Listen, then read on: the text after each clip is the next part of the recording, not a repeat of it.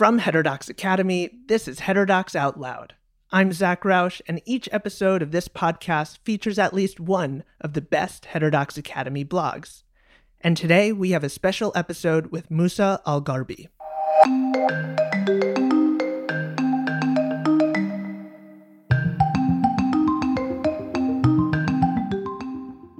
Anti-racism training, anti-bias training, microaggression training, diversity, equity, and inclusion workshops. You've heard the buzz. Diversity-related training is one of the most contentious issues in higher education today. Musa al-Gharbi, a fellow in sociology at Columbia University, has done a deep dive into the research. On June 3rd, he's moderating an online public event on diversity training with us. You can sign up on our website. Musa also wrote a 3-part series on the most pressing questions. Does diversity training work? What do you do if you have to attend a training program?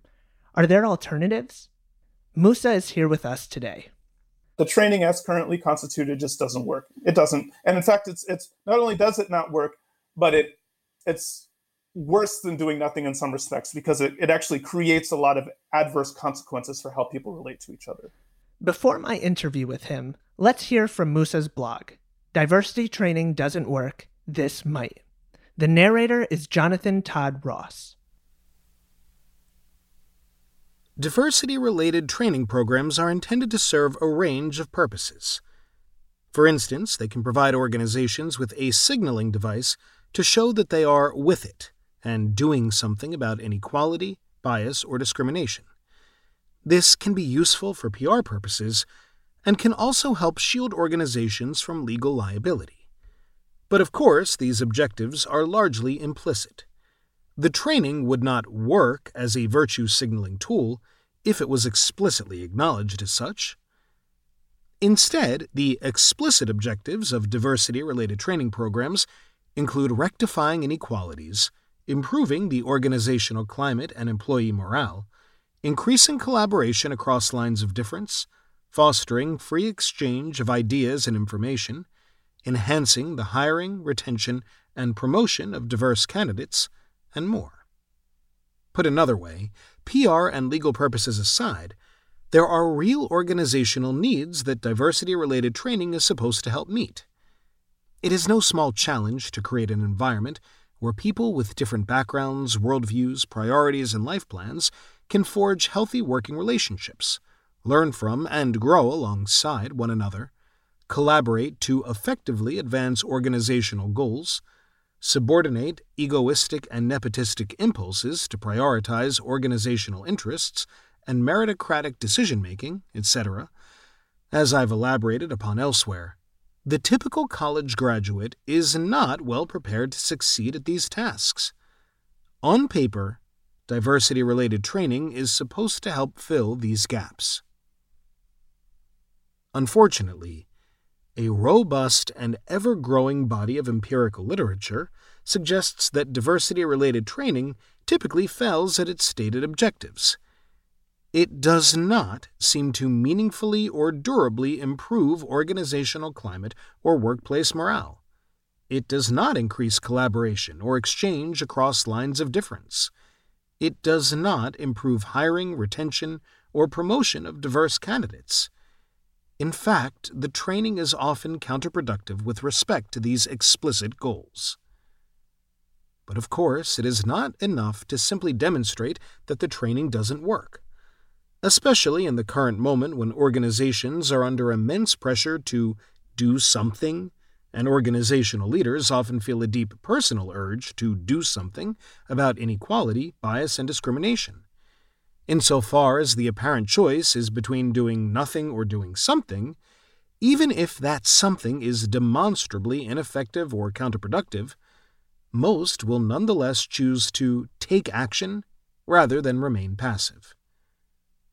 As John Haidt recently put it, what is needed most at this moment is not further demonstrations of how diversity-related training goes awry, but a viable alternative, something that better addresses the diversity-related challenges organizations face, ideally with fewer negative side effects.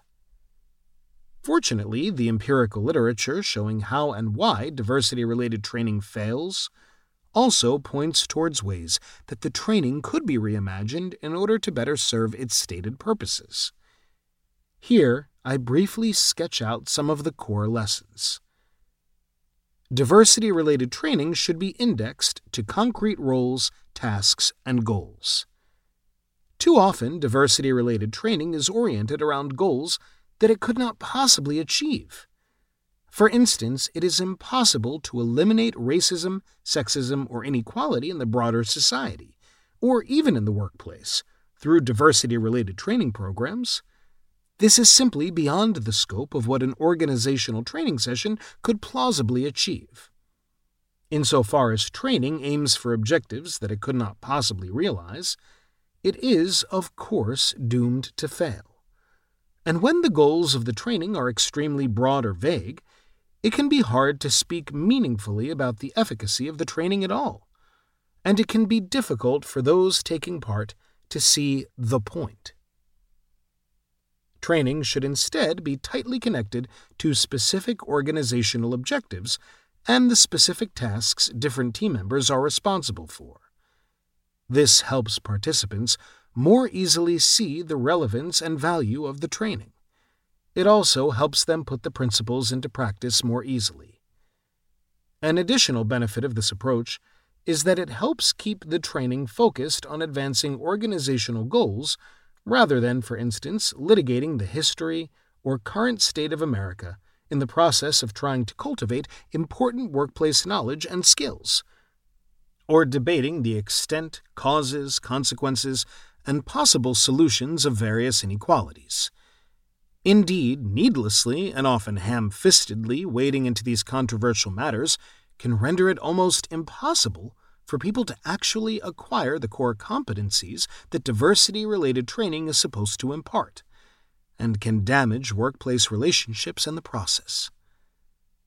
One need not, for instance, internalize left progressive views on inequality and identity issues in order to effectively collaborate with a colleague on a project, not the least because colleagues who are minorities or immigrants often won't subscribe to such views themselves.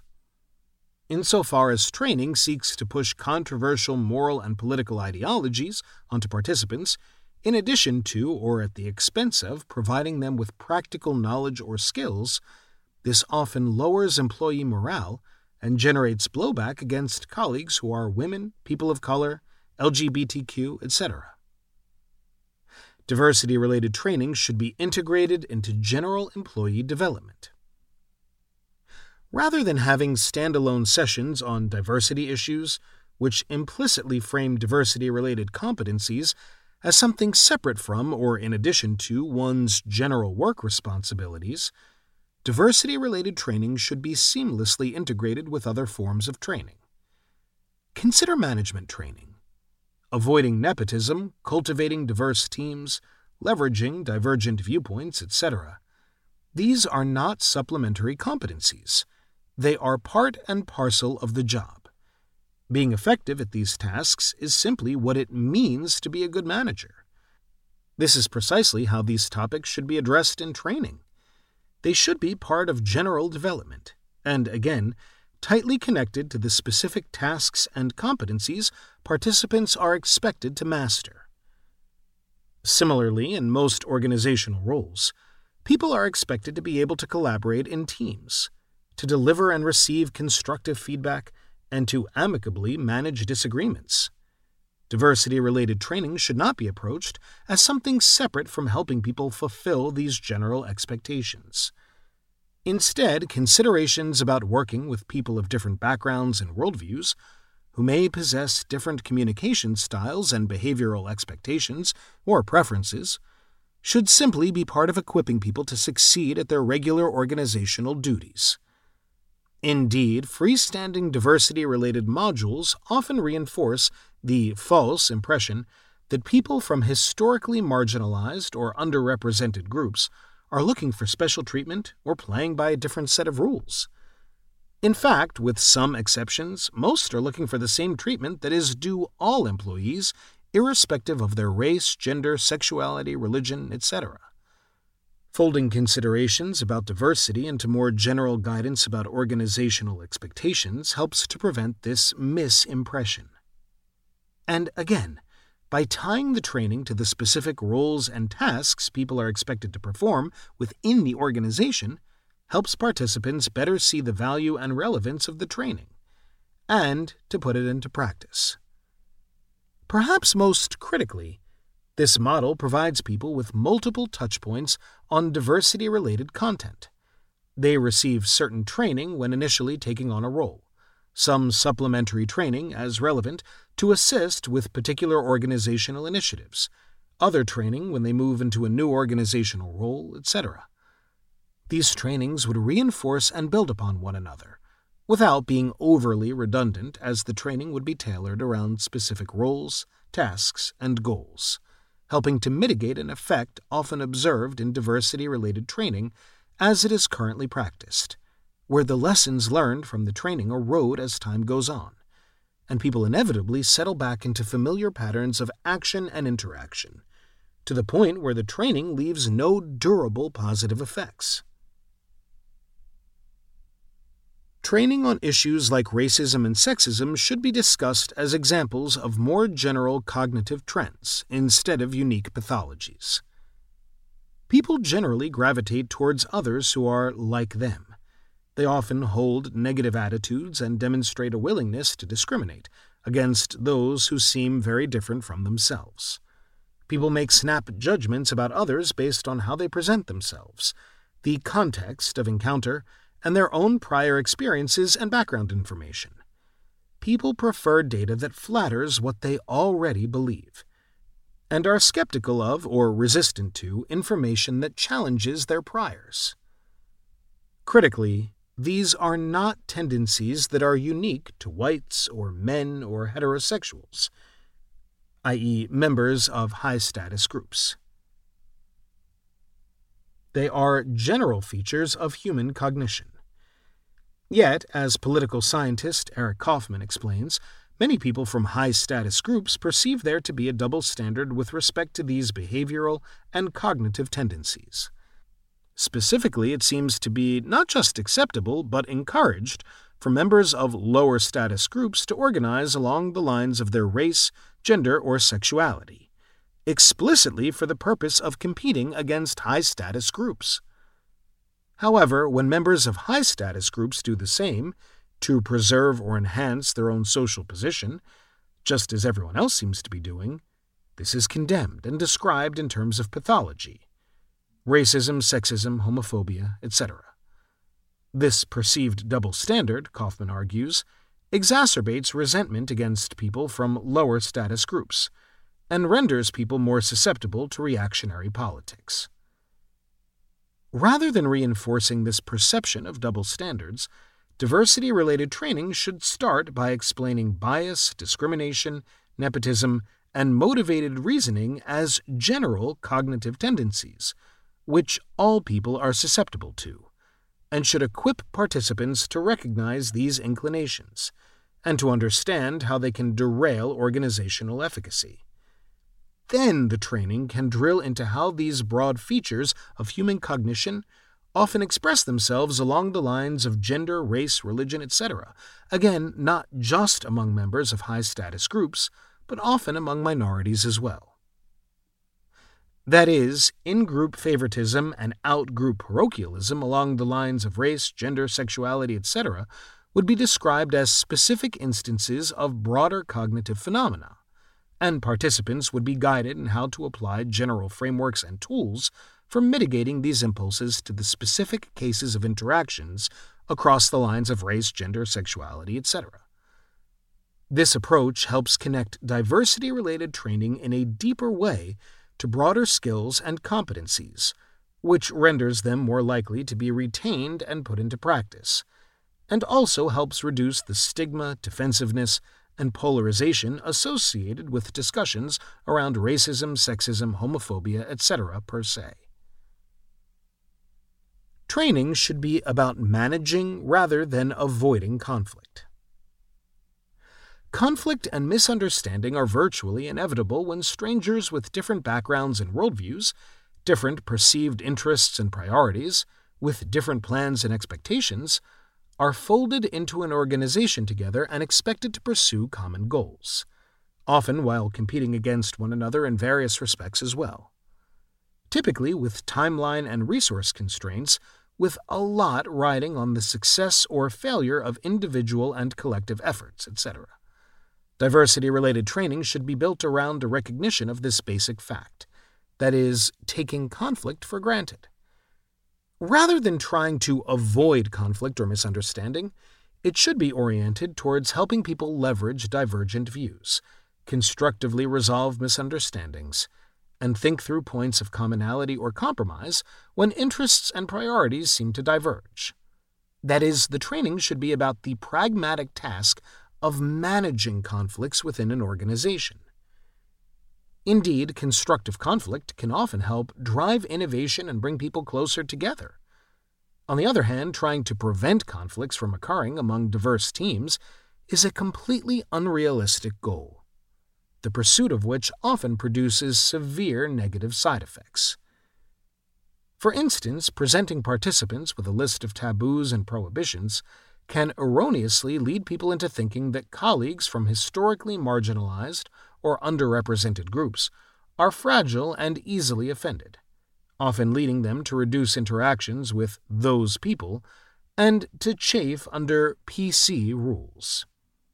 Training should instead focus on helping people have frank and authentic conversations across difference, i.e., not conversations where people from high-status groups are expected to bite their tongues, and simply acknowledge and validate whatever colleagues from lower-status groups have to say, while preserving and building relationships, and even having fun.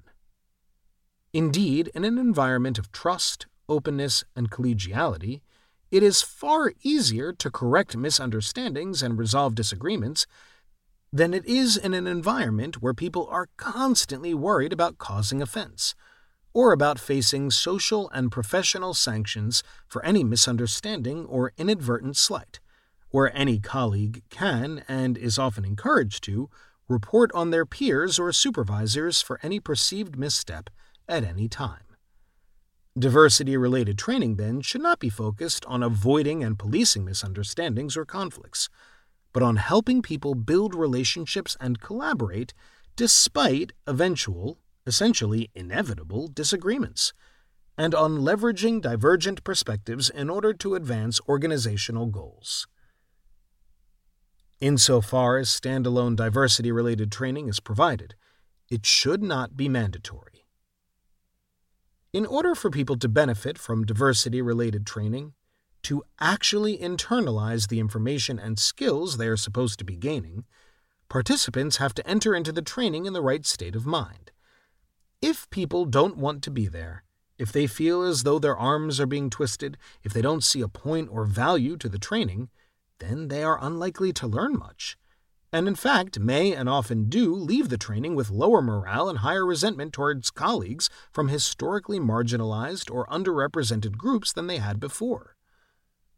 Again, diversity-related training tends to be more effective and less problematic when integrated into more general development or indexed to particular initiatives and priorities. However, insofar as organizations continue to offer freestanding and more general diversity-related training, it should be presented as a resource that people can choose to opt into, rather than a requirement that people must complete or face sanctions. Insofar as leaders wish to encourage higher levels of participation, they can offer slight incentives for those who take part, rather than leveling threats or punishments against those who decline. If people are in a session because they chose to be there, they tend to be far more open to learning than they otherwise would be. Diversity-related training is dead. Long live diversity-related training? It should simply be acknowledged. The reforms described here would essentially end diversity-related training as it is currently understood, as freestanding sessions focused specifically on issues like racism, sexism, homophobia, etc., particularly among members of high-status groups. In its place would be training on general cognitive distortions which all people are susceptible to, equipping participants with practical tools and resources to identify and account for these tendencies, and how to recognize how these general inclinations often play out along the lines of gender, race, sexuality, etc. The training would take for granted that disagreements and misunderstandings will occur among diverse teams. These conflicts are not signs of pathology, wrongdoing, or an unhealthy organizational culture. They are more or less inevitable consequences of diversity, but they do not have to be toxic or damaging. They can even be productive.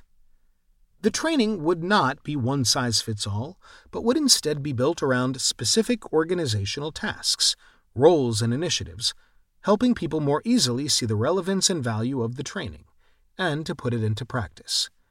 The training would be seamlessly integrated into general employee development, rather than being its own thing.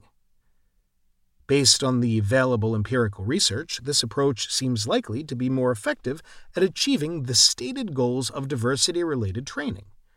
However, it should be emphasized that most of the components of this alternative paradigm have not themselves been empirically validated or widely implemented to date. Only after more rigorous testing and implementation can we be confident that this alternative approach will work better in practice.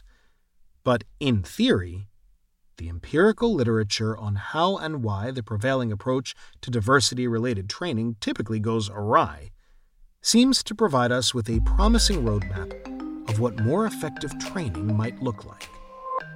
Narrator Jonathan Todd Ross with Musa's blog, Diversity Training Doesn't Work, This Might. Now, our interview. Musa, thank you so much for coming on to Heterodox Out Loud. Thank you for having me. This was actually just one of 3 blogs that you've written for us on diversity-related trainings just in the past 12 months. Why now? I guess the most pressing impetus was that a lot of people were talking about diversity-related training, and diversity-related training became a popular way that organizations were responding to calls for change in the aftermath of George Floyd's killing. A number of people within organizations were demanding that companies sort of do something to show that they're on the side of racial justice, etc. And what a lot of companies sort of instinctively reached for was anti-racism training or diversity training. And that created some backlash in some quarters, namely because a lot of people felt like the training was a waste of time or didn't work. And so there are these claims and counterclaims about whether the training is useful or not. And a lot of it was sort of at the level of rhetoric, but it didn't need to stay there, because actually there's a huge body of empirical research on on this training and its efficacy. And so that's what I wanted to do, was sort of create a resource that people could use to talk about this issue in a more informed way. So let's discuss those 3 pieces, the blogs that you wrote. The first one was basically just a literature review. There's been a whole bunch of research since the mid-'80s evaluating the efficacy of the programs. The overwhelming conclusion from that work is that they tend not to be effective at advancing the stated goals. They do serve other purposes, and this is part of why they're popular. So, for instance, companies want to be able to show that they're supportive of social justice-related issues, in part to attract talent, because people, especially in knowledge economy industries like finance or tech or higher ed, the employees that you want to recruit tend to very, very much care about these things. So if you want them to come work for you, you have to show that you care about them too. That's part of it. And another part of it is sort of shielding people from lawsuits or bad PR. It provides a way for companies to show that they're sort of doing something about racialized inequality or gendered inequality, which can help in court. And in fact, a lot of companies do use the fact that they offer this training in court to help ward off lawsuits. So it serves a bunch of purposes other than the purposes that it says it's supposed to do, which is to help people from historically marginalized or underrepresented groups feel more comfortable in the workplace, to retain them, to improve diversity in the workplace, to reduce conflict in the workplace. The training doesn't do any of that stuff. The way people engage and talk about these issues is just often non-constructive. So the second piece in the series was to give people advice for how can you engage in a productive way on these things. So say your employer wants to institute this training, which the empirical research shows doesn't work.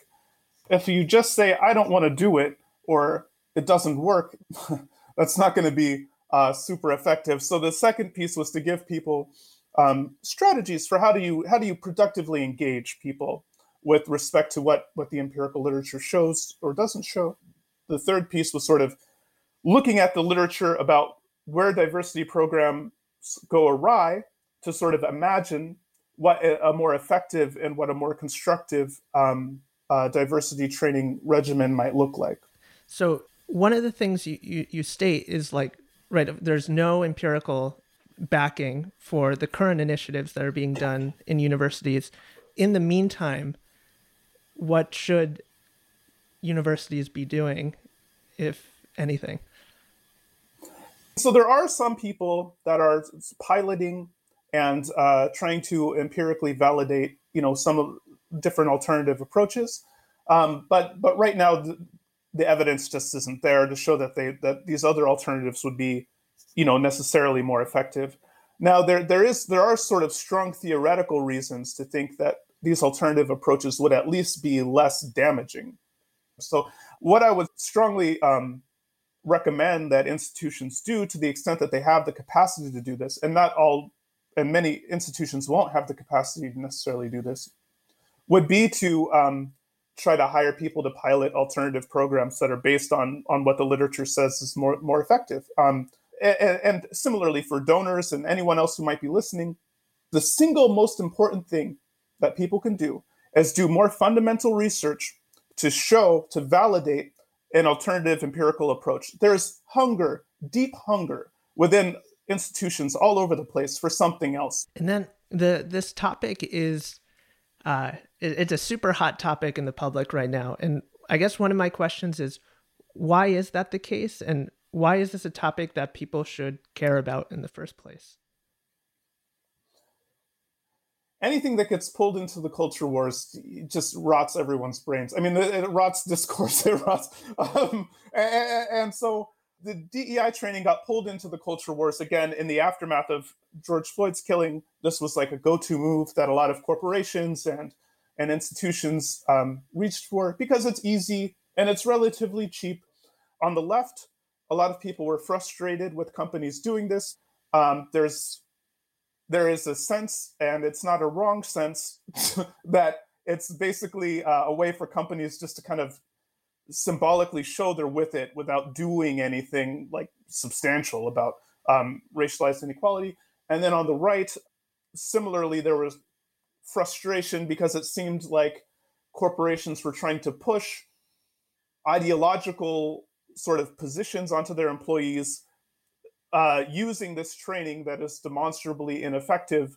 Basically, across the political spectrum, it became polarizing for employees, because institutions relied so heavily on this training as their sort of go-to response to the George Floyd killing. So do you think it's a good thing that there is this impetus for diversity trainings in universities today? Yeah, so what's interesting is, so if you look at the history of sort of how diversity trainings came about and why diversity-related training came about, it was because companies had, there were sort of these pressing needs. Really, before the sort of late 60s, early 70s, institutions of higher learning were very parochial spaces. It was mostly so co-ed education didn't become a thing until mid-60s, early 70s. And even then, there weren't a lot of sexual harassment or sex discrimination protections for women until the late 70s, early 80s. So it wasn't until 1980 that women became a majority of students on colleges, despite the fact that they've been a majority of the population for, basically forever. And then same thing with African Americans and racial and ethnic minorities. There were 19 states in America all the way until 1973 that operated dual systems of higher education, one for Blacks and one for everyone else. In the late 60s, early 70s, institutions of higher learning were integrating racially. They were integrating in terms of gender. There was a broader mix of people from different class backgrounds as well as a result of expansions of student loans and GI bills and stuff like this. And so institutions of higher learning were much more diverse. And as a consequence, a few years later, when these people graduate and they get jobs, companies now are all of a sudden dealing with a much more diverse workforce than they ever have before. And so what you saw were reams of lawsuits, basically. This was almost the immediate aftermath of these rapidly diversifying workplaces. There were reams of lawsuits. There were all sorts of tensions because people who never had to worry about dealing with people who are different than them and didn't really have a lot of skills and whatever in doing this, all of a sudden were forced to, and it was messy and it was chaotic. And so companies started reaching for something that could help people learn to engage more effectively. So this was the real need that companies had that sort of gave rise to diversity training programs. But because of the sort of urgency of that a lot of companies were facing, they didn't wait around to test the stuff to see if it works. They just started doing something. And it was like basically in the 1980s, mid-1980s or so, that people started stepping back and going, well, workplaces still seem pretty tense and retention is still pretty bad. Does this stuff actually work? And so they started empirically testing it, and it turns out that really doesn't. So last question for you is, what is your bottom line? What would you like to make sure our listeners take away from your blog? The first one is that the training as currently constituted just doesn't work. It doesn't. And in fact, it's not only does it not work, but it's worse than doing nothing in some respects, because it actually creates a lot of adverse consequences for how people relate to each other. But the second point is that just saying it doesn't work, or it's dumb, or it's bad, or it's wrong, or it's ideological, or whatever the criticism is, just criticizing it in itself is basically useless, because the training serves a bunch of purposes, and unless there is some other way that institutions can fill those institutional needs, they're just going to keep doing what they're doing because they don't have an alternative.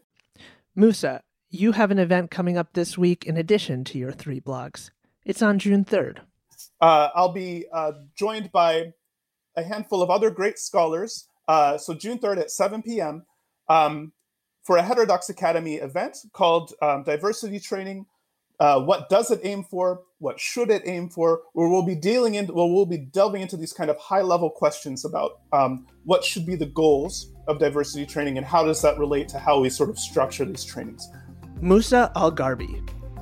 Find out more about our live event with Musa at heterodoxacademy.org. This is Heterodox Out Loud. I'm Zach Rausch. Thanks for tuning in.